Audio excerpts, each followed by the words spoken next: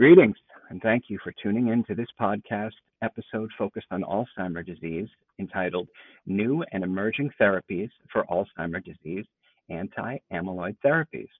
Our learning objectives for this podcast are explore the mechanism of action and evidence supporting new and emerging disease-modifying therapies for AD, consider which patients are most likely to benefit from these new and emerging disease-modifying therapies. Today, we will be joined by Dr. Daniel Press, Chief of the Division of Cognitive Neurology and Associate Professor of Neurology at Harvard Medical School in Boston. Welcome, Dr. Press. You want to kick off with your disclosures? Sure, yes. My research is funded primarily by the NIMH and the NINDS, but I'm also a site investigator for clinical trials sponsored both by Biogen and by Janssen. Thank you. All right, to start us off, can you give us a brief reminder about the pathophysiology of Alzheimer's disease and what changes take place in the brain? Sure. It's rather fascinating that Alzheimer's disease, really like most other neurodegenerative disorders, are really thought to be due to the misfolding of proteins. Misfolded proteins build up in the brain and lead to some of the most common to some of the most rare neurodegenerative disorders. In Alzheimer's disease, the two proteins that misfold are amyloid, which builds up in extracellular accumulations or plaques, and tau, which builds up intracellularly inside neurons and builds up in what are called neurofibrillary tangles. So amyloid and plaques and tau and tangles are really the main hallmarks of Alzheimer's disease, and we think they're really critical to the pathophysiology. Thanks. Next, can you review the traditional classes of treatment for Alzheimer's disease? How do they work and what clinical effects do these agents have? Sure. The most widely used medications are cholinesterase inhibitors. These are donepezil, rivastigmine, and galantamine. And they work by increasing the amount of a chemical messenger called acetylcholine in the brain. And they can help at least moderately to modestly with memory. They're symptomatic in that they don't slow the progression of the disease. There's also a second medicine, a medicine called memantine that works on NMDA receptors, and that is traditionally used in moderate to advanced stages of Alzheimer's disease and works through a different channel. We believe it works through glutamate rather than acetylcholine.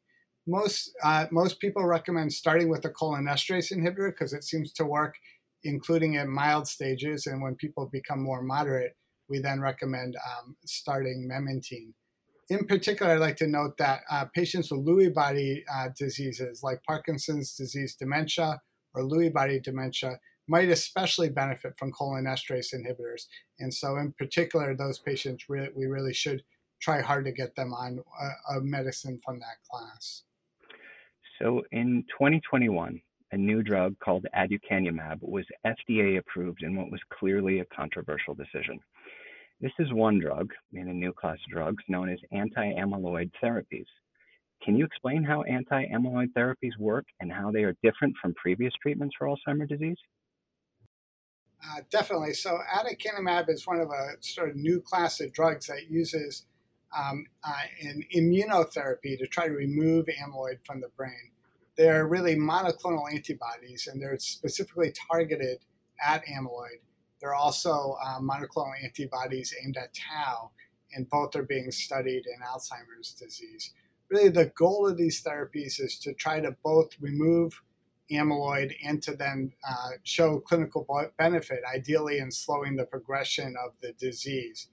The reason why these are so exciting is because because they're really targeting the proteins that build up in the disease. There's at least the hope that they could truly be disease modifying rather than symptomatic therapies like the current therapies we have. It's incredibly controversial, though. As you know, aducanumab underwent really just a seesaw in terms of evidence. And I think what most people would say is that aducanumab clearly does remove amyloid on PET scans, but the evidence is not at all clear that there are clinical benefits. There were 2 phase 3 clinical trials, one of which showed a strong trend towards benefit and one of which did not.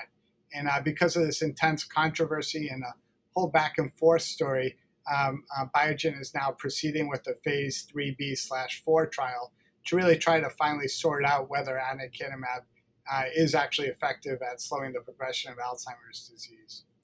Right now, it's really important to note that Medicare will only fund aducanumab for people who are in clinical trials. And really, aducanumab is not going to be widely used until there's a lot more data. Yeah, thanks for all that background on aducanumab. Can you tell us more about the class of anti-amyloid drugs that are in development and what evidence is there to support their use? And which patients would these drugs be most beneficial for in the future? Sure, aducanumab is one of a whole class really now of anti-amyloid therapies, and there are at least 3 others that are fairly far along in development, including donanemab, lecanemab, and solanezumab. Both donanemab and lecanemab are sort of second-generation anti-amyloid therapies, and both of them now are in phase 3 trials for what we call early Alzheimer's disease, which means mild cognitive impairment and mild Alzheimer's disease. And there's at least early evidence that they may have fewer side effects than aducanumab, but it's still unknown really whether they're effective. The third one, solanezumab, is also an anti-amyloid therapy, and that one's being used really in a very interesting trial.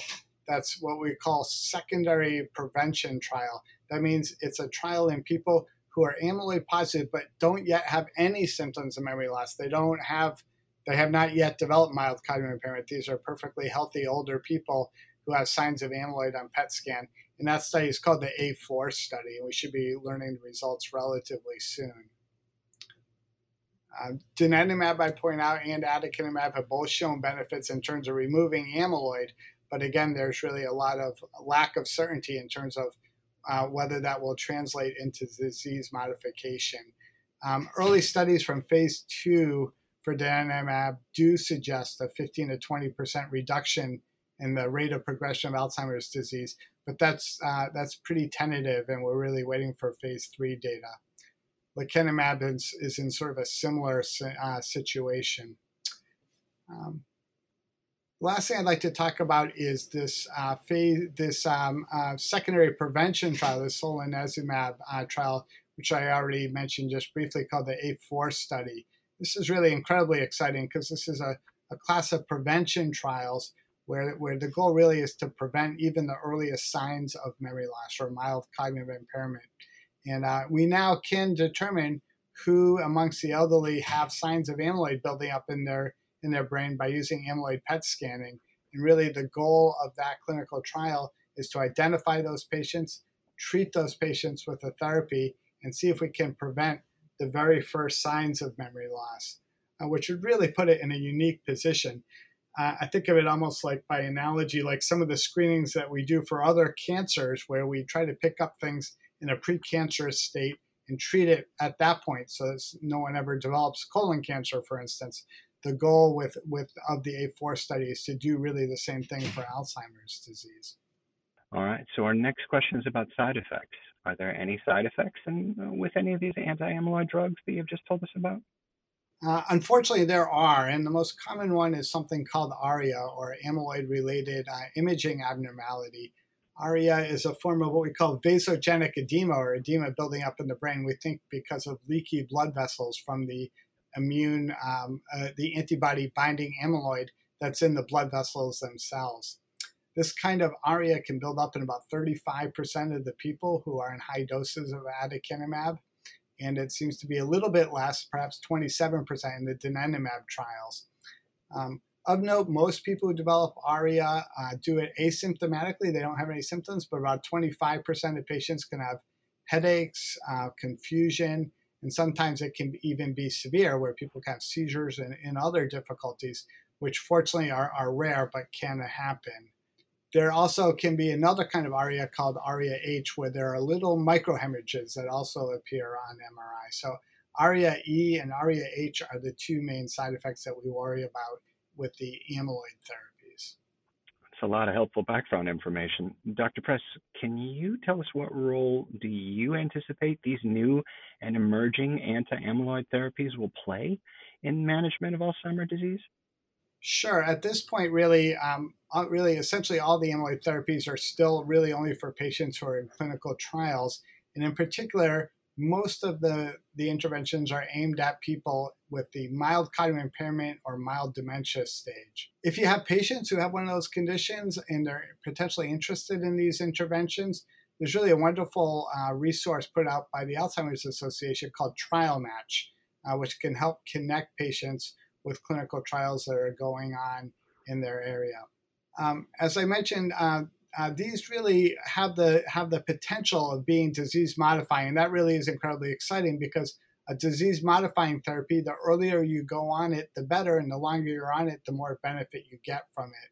So it's possible that someday we'll actually be able to screen people at the very earliest stages for signs of amyloid or tau building up in the brain and potentially intervene so that they really essentially never develop mild cognitive impairment or mild dementia, similarly to the way we do for other health screening. But at this point, that's still aspirational, to be honest. Wow. Okay. Well, we're almost done, but I'm going to give you one more question. It's a bit of a follow-up. So in addition to the anti-amyloid therapies you've described, are there any other promising disease-modifying therapies that are emerging for treatment of Alzheimer's disease at this point? Yeah, absolutely. So the second protein I mentioned all the way at the beginning, tau, which builds up in neurofibrillary tangles, there are also strategies to use anti-tau monoclonal antibody therapies to see if they can also be disease modifying. And these anti-tau therapies are now entering phase 3 clinical trials. Similar to the anti-amyloid therapies that I've already mentioned, they're targeting tau, particularly in people in the early stages at mild cognitive impairment or early Alzheimer's disease. And just like the anti-amyloid therapies, they may also be disease modifying. And there's quite a bit of excitement in the community around these tau therapies. That is about all the time we have, and those were all some really great teaching points. Dr. Press, thanks for taking your time to teach us about the current landscape of treatment for Alzheimer's disease. To obtain your CME credit, please visit primed.com and complete a short post-assessment. If you listen to this podcast on another platform, please refer to the episode description where there is a direct link to the activity page on primed.com for claiming credit. Great day.